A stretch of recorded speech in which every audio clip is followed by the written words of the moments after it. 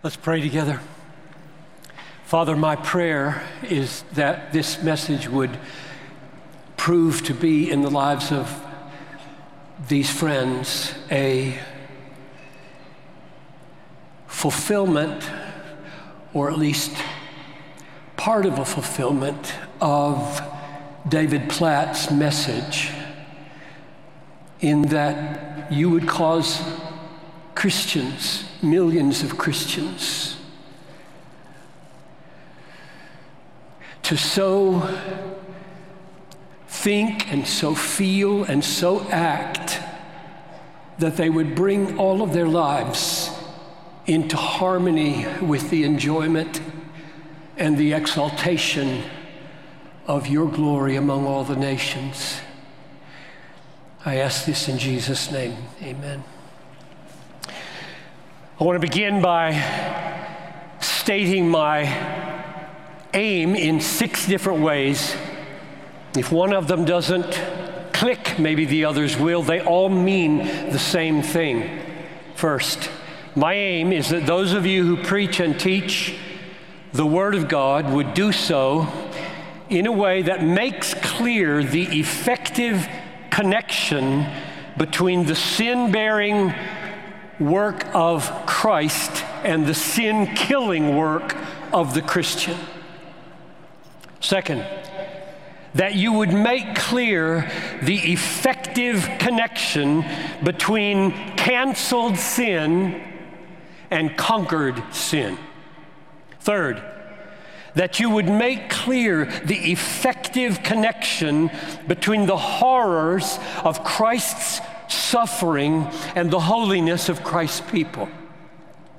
Fourth, that you would make clear the release of people from guilt and how it effectively connects with the securing of their lives of righteousness.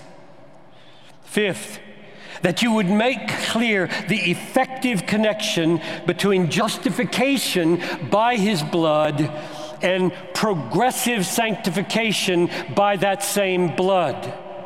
And sixth, finally, that you would make clear the effective connection between the tearing off of the flesh of Christ in crucifixion and the tearing out of your eye in the battle against lust.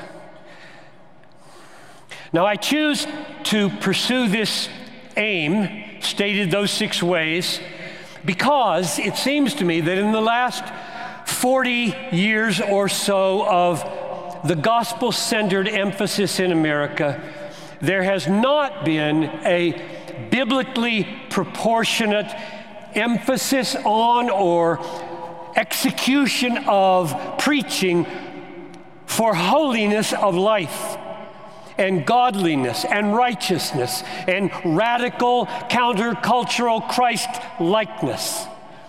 Instead, it seems to me that to be gospel-centered has filtered down to the pew to mean something like this: preach the gospel to yourself every day, which is heard to mean something like rehearse the good news every day to yourself, that you are loved, you are accepted, you are forgiven, no condemnation, no judgment, no hell, no judgment, acquitted, vindicated, clothed in the righteousness of Christ. Now, here's the problem with that emphasis. Suppose that you have been condemned to be hanged tomorrow morning by the neck until dead. And in the morning when they come to your cell, they let you go instead of taking you to the gallows, and they tell you that there's been a substitute. That would be, up till this point in your life, the happiest day of your life. You would dance for joy, and you would be full of tearful thanksgiving for the substitute. It would be absolutely overwhelming, all-embracing joy. And perhaps a year later, you would experience it still. It would be so vivid. It would be so vivid. Intense happiness, thankfulness. Perhaps 5 years, you wake up every morning, and you go to bed every night, and you say, I'm not condemned. I'm not going to be hanged. I have a reprieve. No condemnation, no execution, no gallows. I'm not going to be hanged. I'm not going to be hanged. 30 years later, 40 years later. You see the problem, I hope. There are vast reaches of the human heart, depths, heights, breadths that can never be filled and never be satisfied with that truncated gospel. We must have more than the message of justification. And I told Kevin, this is his message 2.0. So don't hear anything I say diminishing the glory of that first message or the glory of justification, unless you think it's everything. We must have a message that's more than no condemnation for those in Christ Jesus, no hell, no guilt. Justification by faith is a means to something more and greater. Propitiation of the wrath of God is a means to something more and greater. Forgiveness of sins is a means to something more and greater. Escape from hell is a means to something more and greater. Redemption from slavery is a means to something more and greater. Ultimately, finally, the more and the greater is God. God himself, 1 Peter 3:18. Christ suffered once for sins, the righteous for the unrighteous, that he might bring us to God. To see God, to know God, to have God as your companion, to enjoy God, to be irradiated by the glory of God, to finally in some suitable measure reflect God, to become at last a fitting echo of the excellency of God. So, brothers and sisters, it is 1,000,000 times greater than justification to have God. Just as walking into heaven is 1,000,000 times greater than walking out of hell, because God is there. There's no comparing the pleasure of walking out of prison with the pleasure of walking into the arms of your wife after 30 years.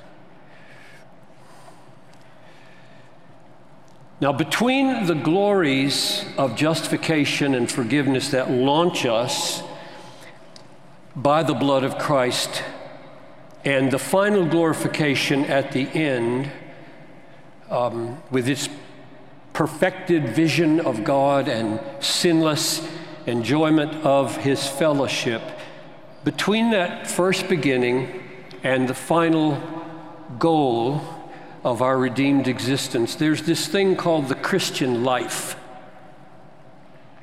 A life of faith and hope and love and truth and righteousness and purity and holiness and courage and countercultural conformity to Jesus over against a life of selfishness and pride and greed and lust and rebellion and 100 forms of worldliness. There is a kind of preaching that focuses on holiness of life, but in a way that fails to make plain the effective connection between the sin-bearing work of Christ and the sin-killing work of the Christian. It fails to make plain the relationship between Christ's canceling of sin and our conquering sin. It fails to make that connection, and the result is that it loads Christians with burdens they cannot bear.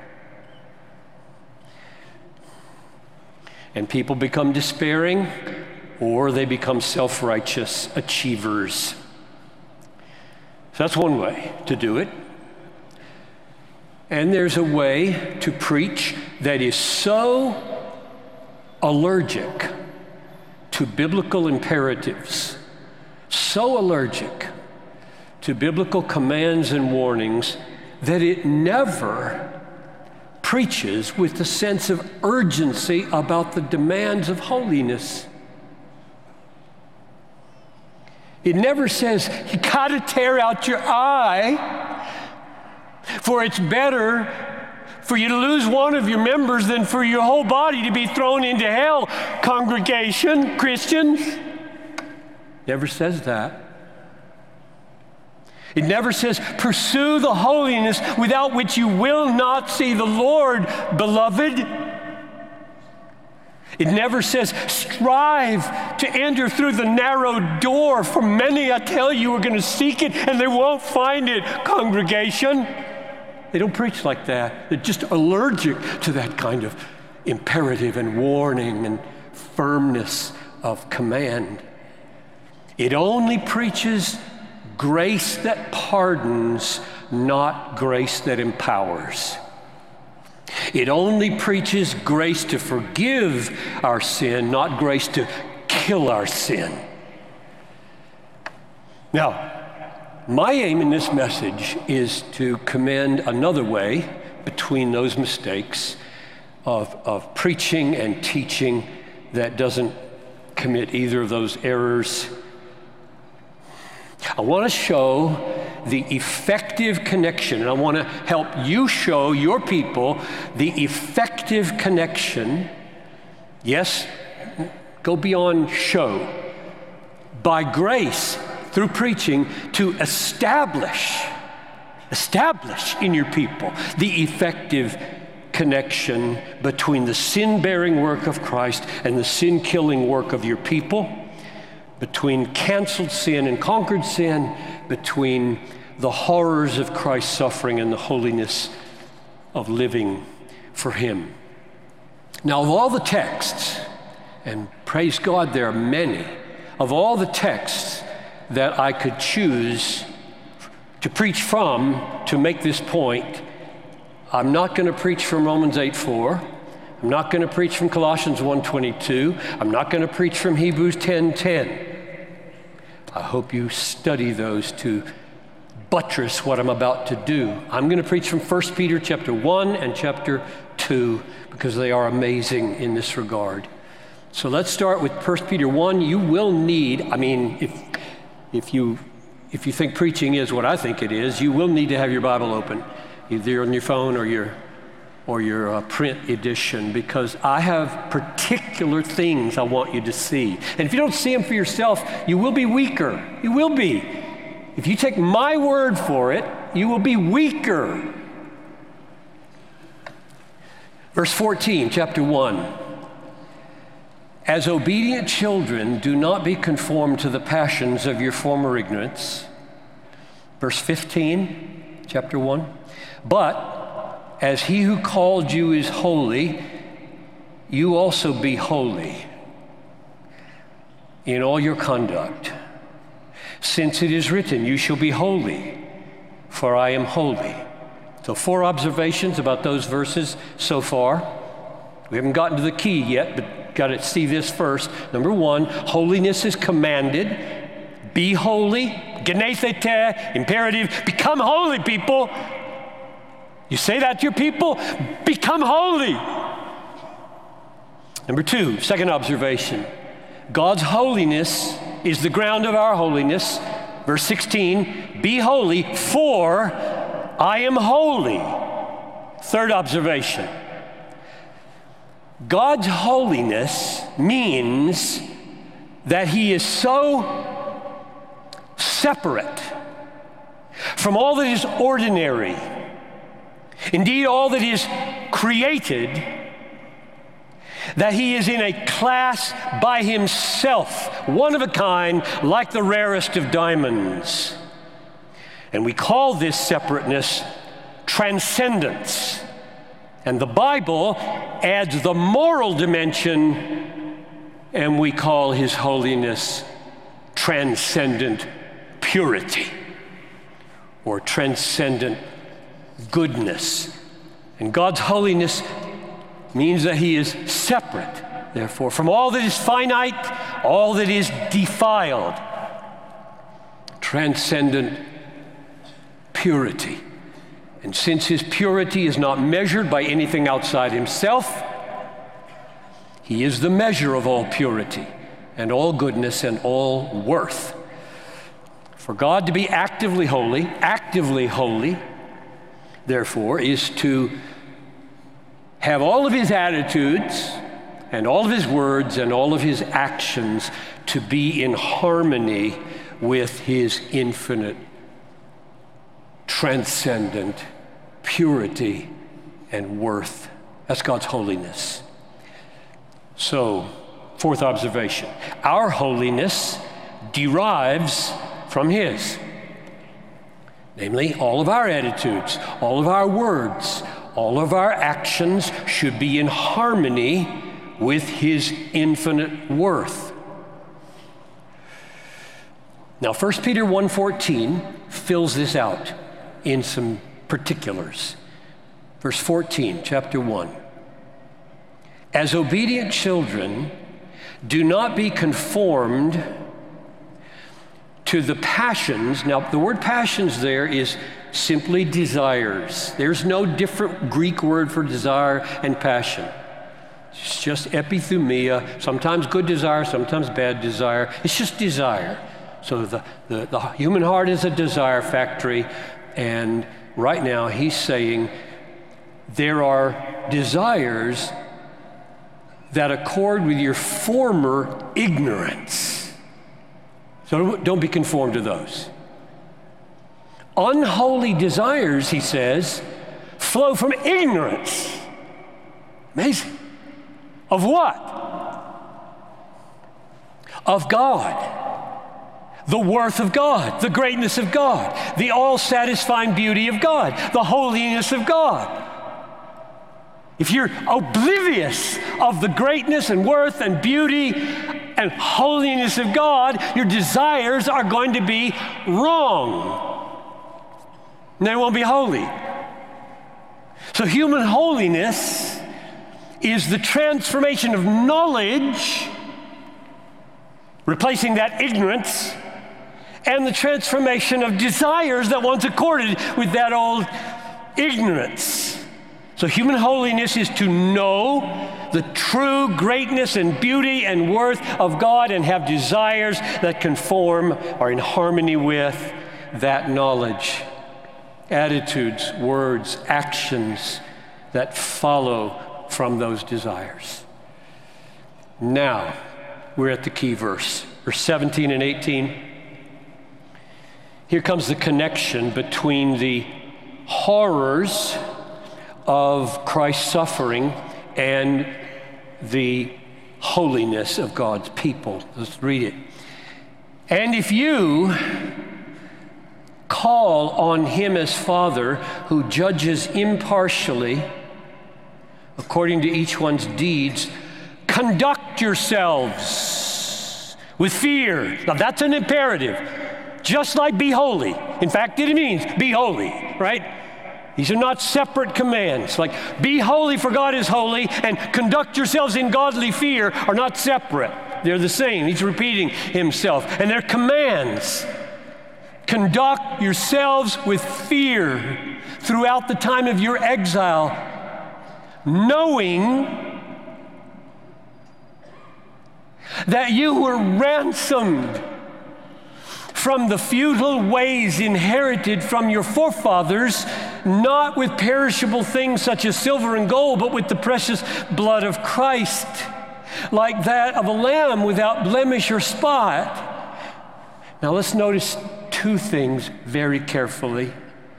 Two ways that Peter makes the connection between the blood ransom, and holy conduct. He connects them in two ways. Number one, in verse 18, he says, you were ransomed from the futile ways inherited from your forefathers. He does not say you were ransomed from guilt. He does not say you were ransomed from condemnation. He does not say you were ransomed from Satan. He does not say you were ransomed from hell. He said you were ransomed from ways. And the word ways there is anastrophe, the same as the word conduct. Live in holy conduct because he bought it. He bought it. He bought it with blood. Be holy in all your conduct. And the parallel, verse 18, you were ransomed from futile conduct by the precious blood of Christ, which means that when Christ died, he shed his infinitely valuable blood to purchase by a ransom payment our transfer from futile conduct to holy conduct. He bought that. He paid for that.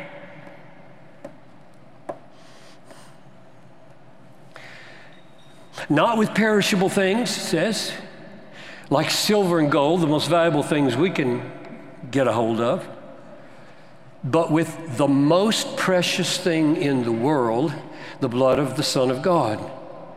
That's what he paid for our holiness in this life.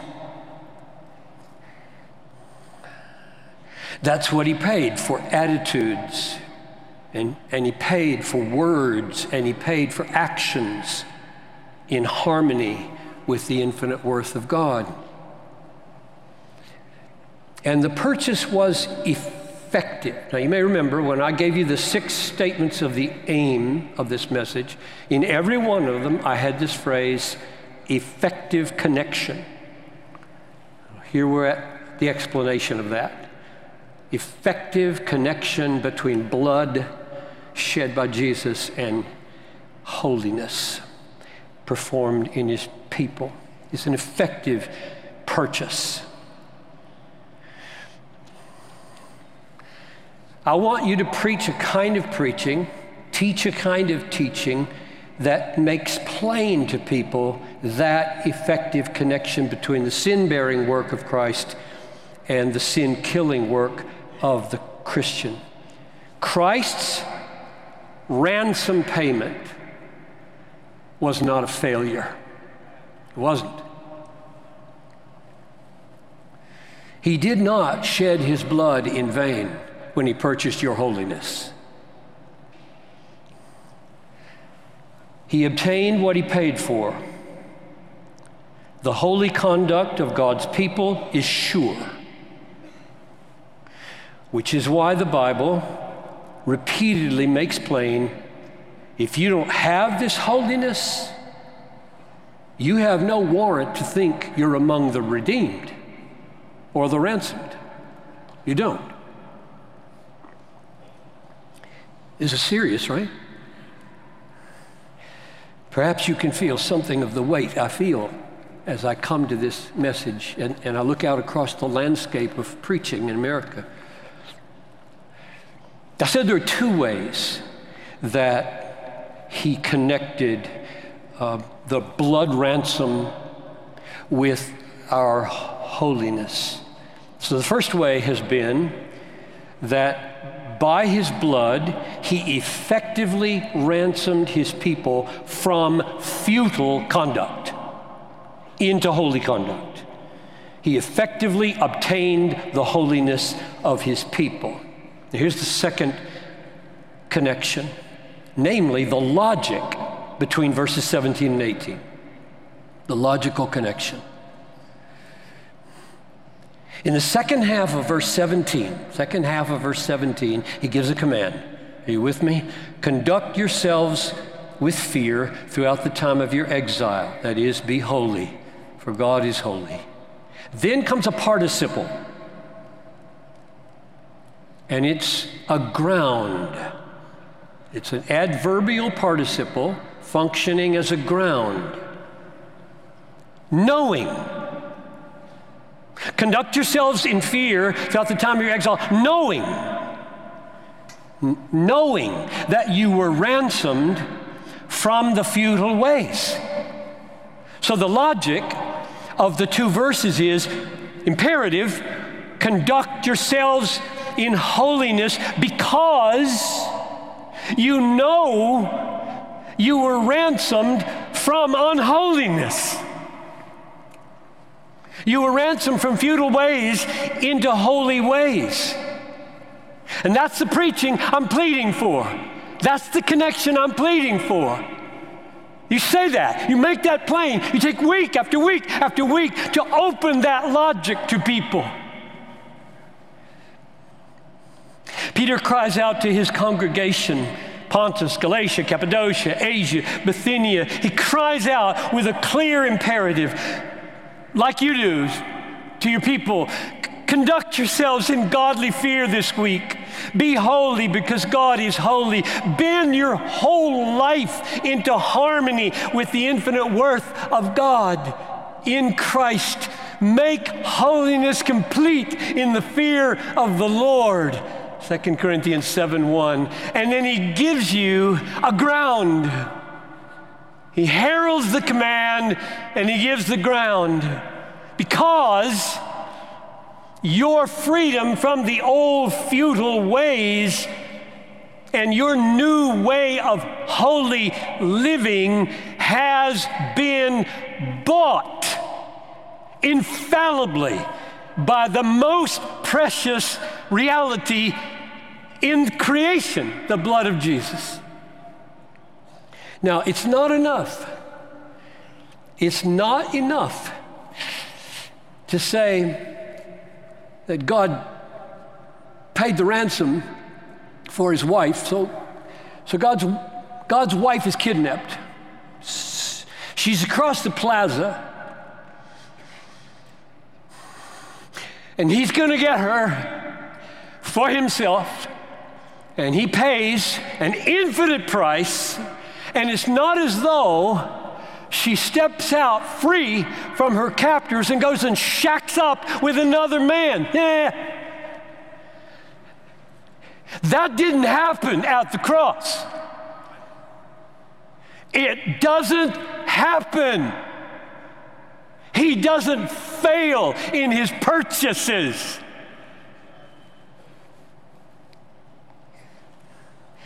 He's not impotent. His blood is not ineffective. It was not in vain. The ransom bought a new life for his people, a new holiness for his people. They will walk in the way he bought. If they don't, they have no warrant to believe they're his. You create that kind of urgency for your people? Do you make them uncomfortable like that? And they, whoa, wait a minute. What about Kevin's message?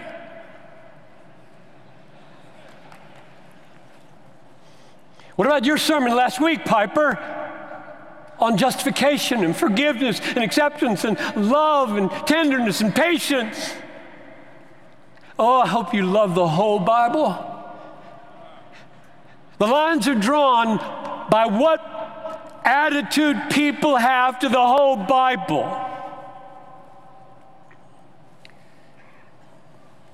You recall Ephesians 2:10? For we are his workmanship, created in Christ Jesus for good works, which God prepared beforehand that we should walk in them. The new way of holy living for the redeemed has been prepared. And part of that preparation is he bought it. He bought it at the cost of the most infinite valuable payment. He bought the works for which you were created again. They will happen. He's not a failure. Now, let's go to chapter 2. Let me underline for you the logic that we've seen by just pointing it out in another place, and then I'm going to give you 5 reasons pastors do not preach this way as I assess it. 1 Peter chapter 2, verses 20 to 24. Let's start in the middle of verse 20. Peter's talking to slaves, but what he says applies to all Christians. So here we are now in the middle of verse 20, chapter 2. If when you do good and suffer for it, you endure, that means endure in faith, endure in love, endure in holiness of life. This is a gracious thing in the sight of God.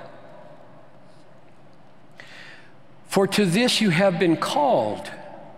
Now pause there and let that sink in relation to be holy, for I am holy, and conduct yourselves in fear throughout the time of your exile. Because this is another way of saying God's will for your life is to return good for evil, right? This is the call on your life.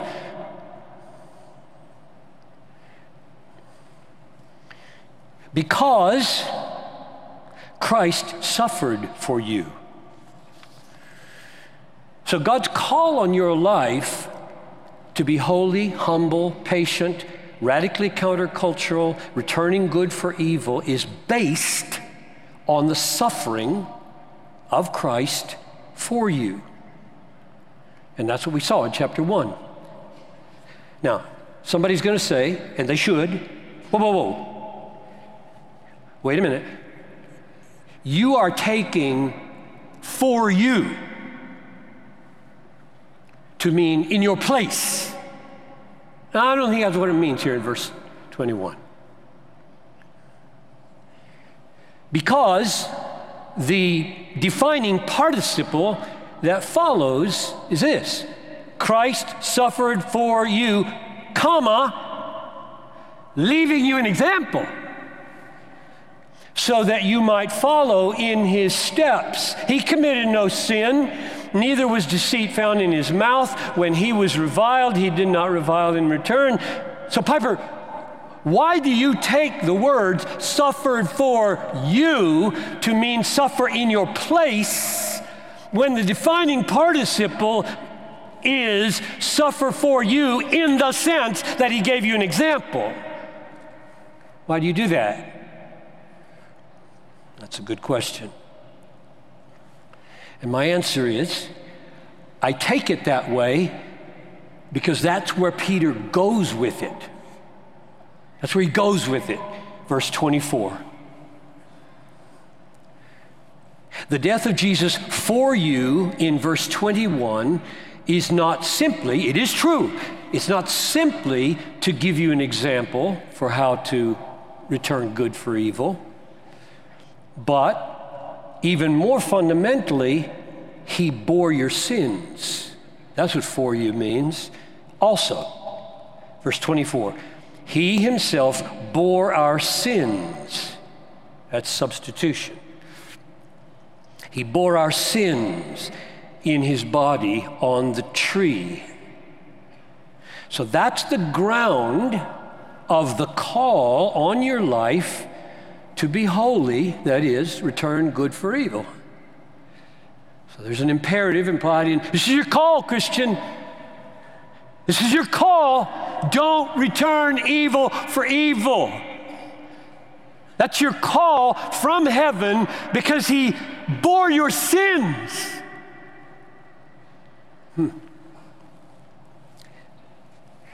And if you only think there in terms of example, you're missing something. And then to make it crystal clear that we're on the right track, he continues in that sentence in verse 24 with a purpose clause to show that the substitution, sin-bearing, is designed to produce sin-killing.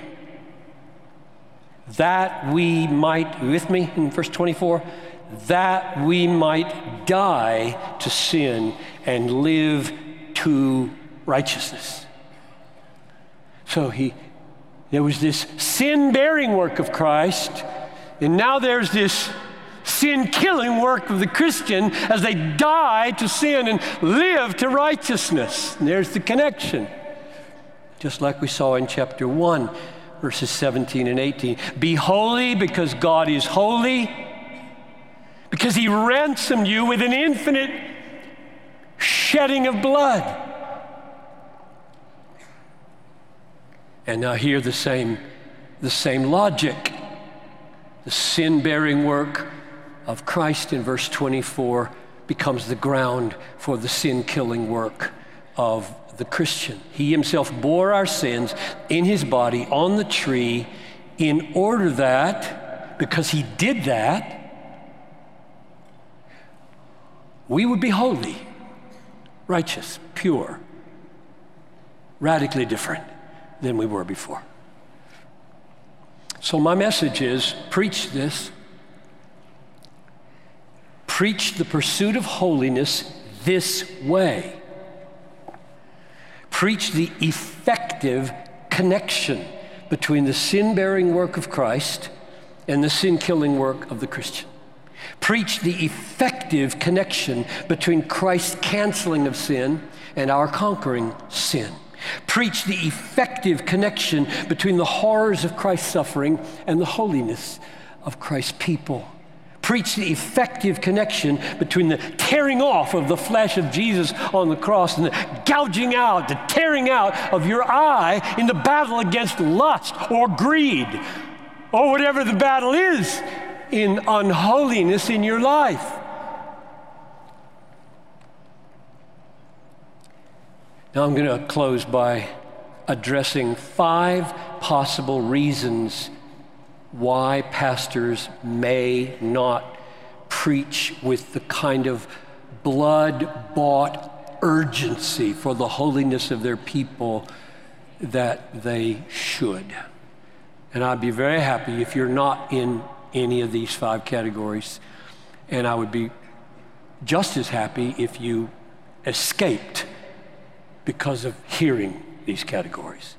Number 1, perhaps some pastors have simply not seen the connection between the sin-bearing work of Christ and the sin-killing work of the Christian. It was just a blind spot. They missed it. Nobody ever showed you how to read the Bible by looking for in order that's and becauses and therefores and participles, and you miss glories because you miss grammar. So if that's your case, then perhaps you're fixed right now. Or you've been on your Twitter, which a lot of you have been. Number 2, perhaps some are reluctant to press the conscience of their people with biblical demands for holiness because they fear the rebuke of Jesus to the lawyers when he said, "Woe to you lawyers! You load people with burdens hard to bear, and you yourselves do not touch those burdens with one of your fingers." And you don't want to hear that rebuke from Jesus, and neither do I. But to such pastors, I would say, I would plead, that you not try to address a real biblical danger in an unbiblical way. The point of this message is that the Christian fight for holiness is connected to the forgiveness of sins in a gloriously unique gospel way. No other religion in the world comes close to what I'm talking about in the connection between the sin-bearing work of Christ, finished, perfect, effective, and the warfare that you have against sin. Nobody even comes close to teaching what the New Testament teaches here. One way to say it would be, the only sin that you can conquer in life is a forgiven sin.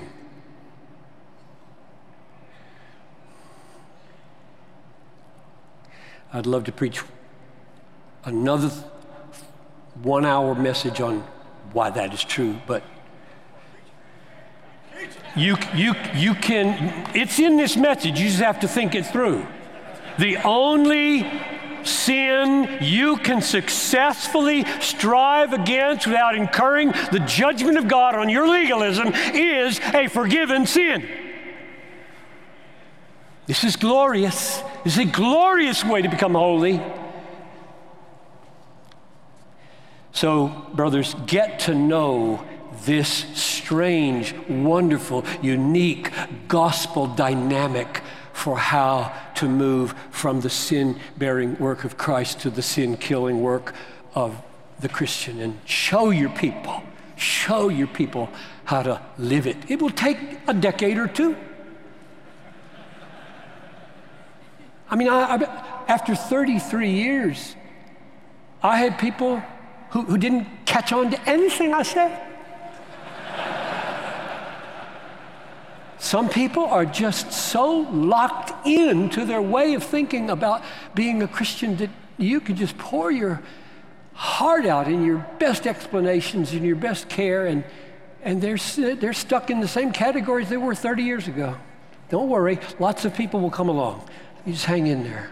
Number 3, some pastors avoid preaching on the urgency and necessity of holiness because their own secret lives are morally compromised. They are wasting time on trifles. They are watching movies that fill their minds with worldliness and ungodliness. They are dabbling in pornography or worse. They are dishonest in their financial dealings. They continually overeat in bondage to food. They neglect the teaching of their children in things of the Lord, and they don't pray with their wives. They are starting to medicate with wine at night, which they once called freedom. Their casual mouth has become crude. They've grown weary of fruitful Bible study, and they are becoming second-handers and using other people's sermons. Is it any wonder that these pastors preach grace?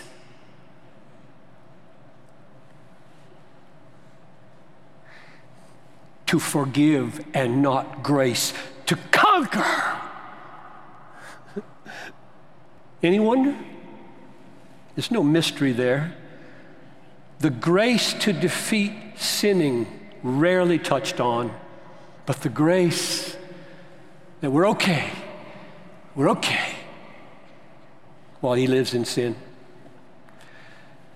They lift high the cross, covering all their sins, and never make the biblical connection with the crucified one conquering pornography. He was crucified to conquer your pornography. He was crucified to conquer your laziness.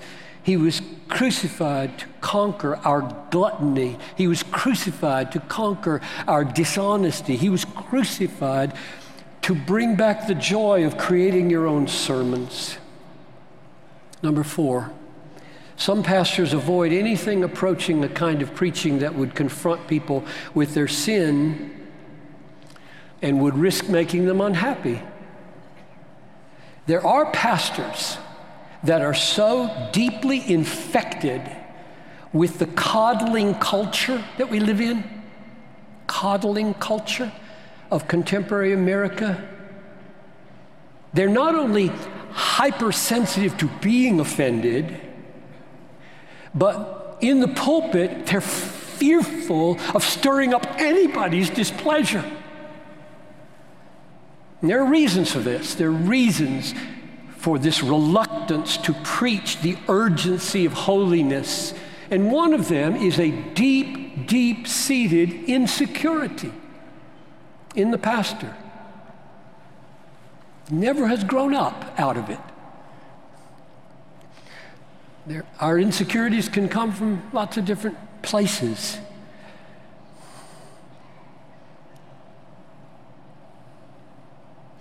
So I would encourage you to get to know your insecurities really well.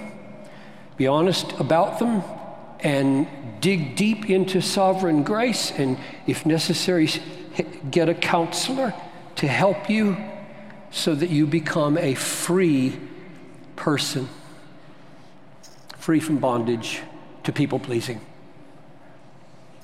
Finally, number 5.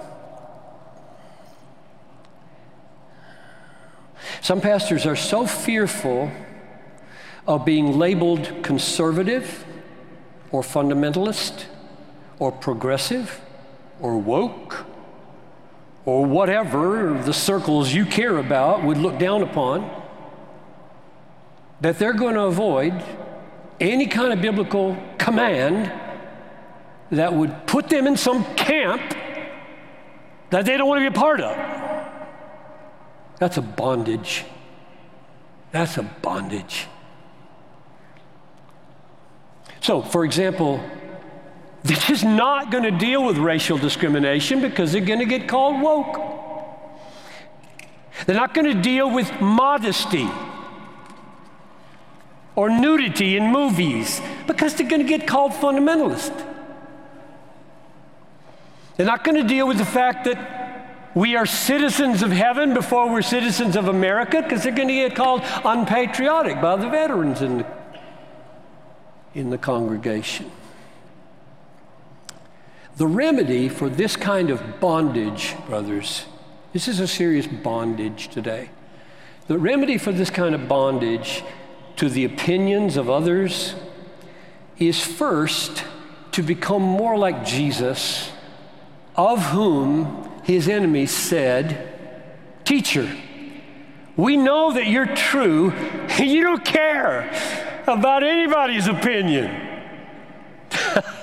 I love it. "For you're not swayed by appearances, but truly teach the way of God." Don't you want to be free like that? "Pastor, we see you don't really care."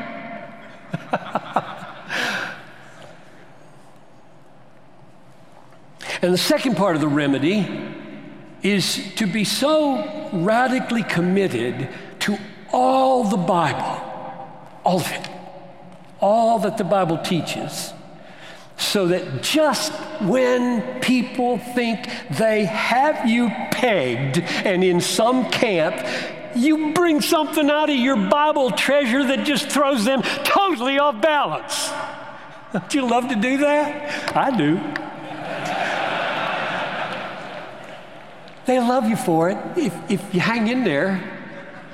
I mean, preach the whole thing.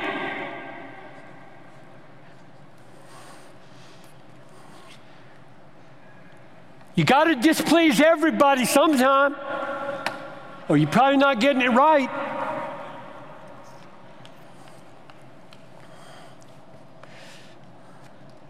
All the Bible, so that you, pastor, will become, after maybe 5 years, 10 years, you will become known.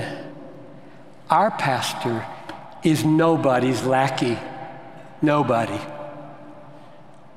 He doesn't live to please men, right or left, rich or poor, white or black, male or female. You march to a biblical drum and let the chips fall where they will.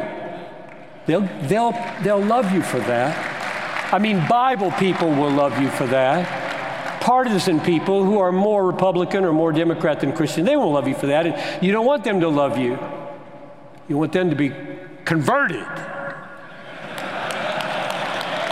So my prayer for you is that when all of these obstacles are out of the way, and I'm sure there are others that I haven't thought of, when all these obstacles are out of the way, you would preach and teach and live in such a way as to help your people experience the effective connection between the sin-bearing work of Christ and the sin-killing work of the Christian. Or to link it back into Kevin's message, between the glorious, justifying work of the blood and the glorious, sanctifying work of the blood.